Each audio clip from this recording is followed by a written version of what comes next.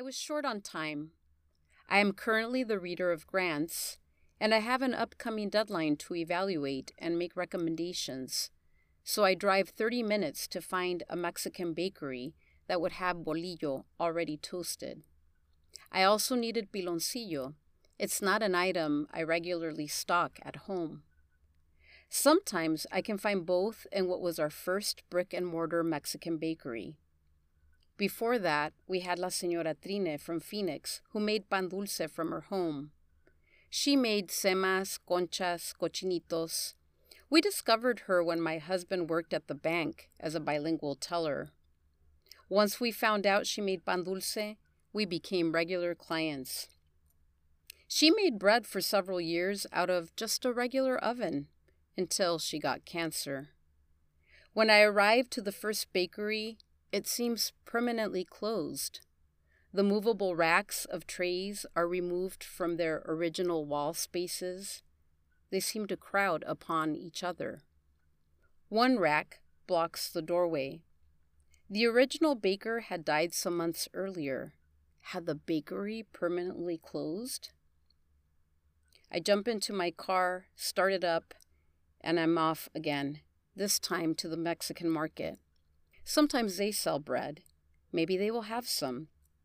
I know they will have piloncillo, and sure enough, when I get there, I find 2 packages. That's all I need.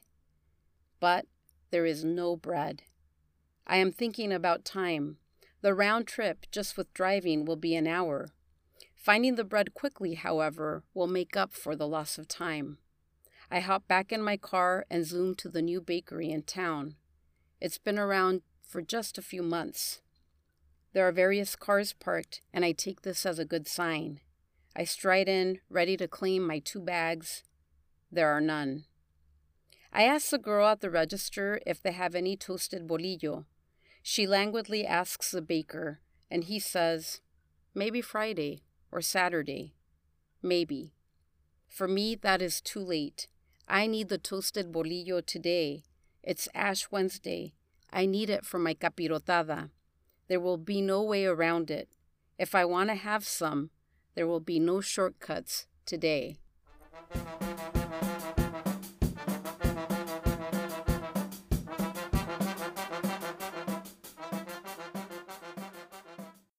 I usually don't make capirotada for Ash Wednesday because of my heavy workload.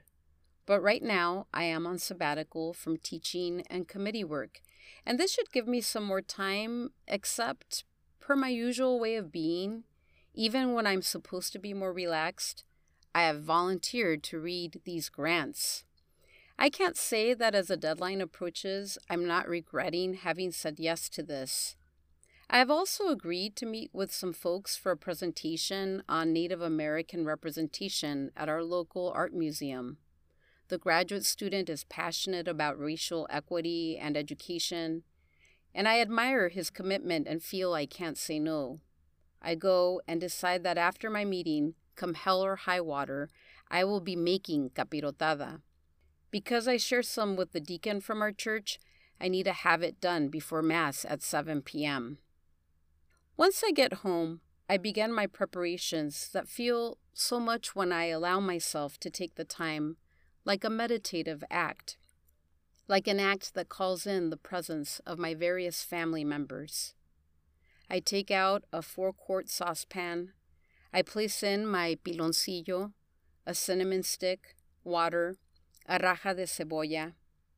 I learned this recipe from my mother, who learned this recipe from Abuelita Trine. Abuelita Trine was her mother-in-law.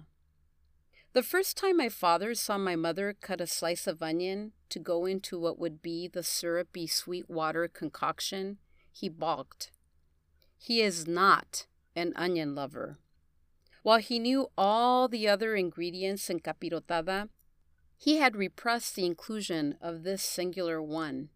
My mother, to put an effective end to his surprise and protest, many years later, after Abuelita Trine had passed away and she was carrying on her tradition, assured him that she had removed the onion.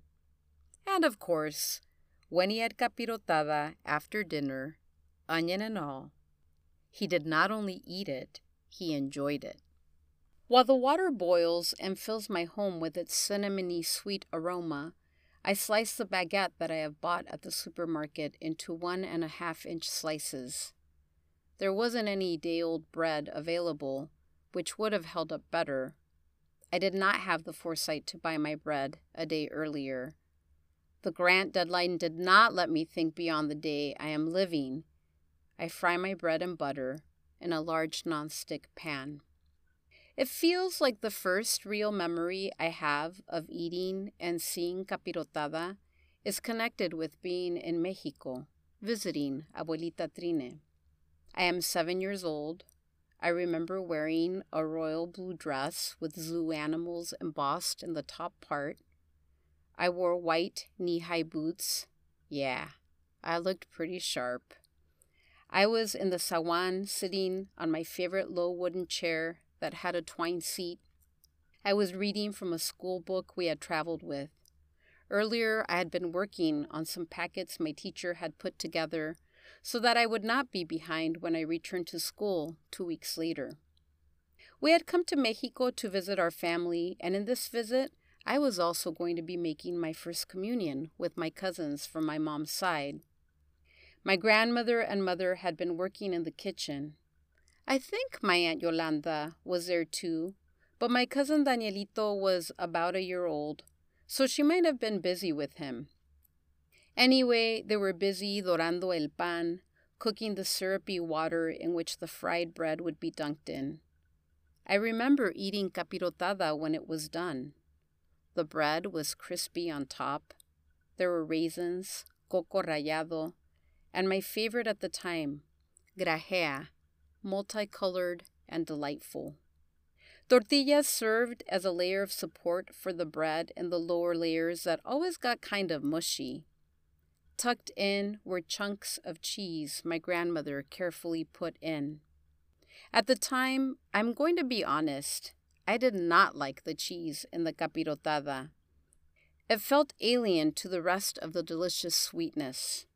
But today, as an adult, I love it, and I try to add in some piece of Mexican cheese that I have hoarded in my freezer.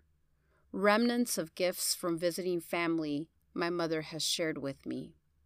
One year, when my son was 4 or 5, I had forgotten the cheese until my son reminded me, "Mom, all good capirotada needs to have Mexican cheese." From my Abuelita Trine's saguan, I remember seeing my cousin Patty come over. She was younger than me, but already running errands for her mother. Patty had already been to Mass. She had an ash cross on her forehead. I remember Abuelita Trine giving her a frasco filled with capirotada that she would take to her mother, my mother's sister. Capirotada in a frasco always makes me want to laugh because it doesn't look pretty. It almost looks like a stool sample. I too once shared a jar of capirotada with someone who did not know what it was, and as I'm sure you can guess, I got a funny look. I couldn't blame them. I was like, "Hey, really, you are going to enjoy the taste of this. Don't judge it by its looks." I now give capirotada to people that don't know what it is in a pan. I have carefully greased my pan. I have layered it with tortillas. I have taken el pan dorado and dunked it in the syrupy water. I have strategically placed pasas on the bread slices. Pasas I have taken the time to plump up in warm water. I have placed cheese and then repeated the process to have another layer on top. While I don't put in almendras, which my abuelita Cuca loved, my mother's mother, or cacahuate, which Tío Vicente really likes, I remember them. I wonder if Tío Vicente has finished his capirotada. I'm sure he will be sharing some with his children. I put mine in the oven to bake for 45 minutes so that the top of the bread will be sweet and crispy. After Mass, it will still be warm, and I will have it with grajea on top and a tall glass of milk.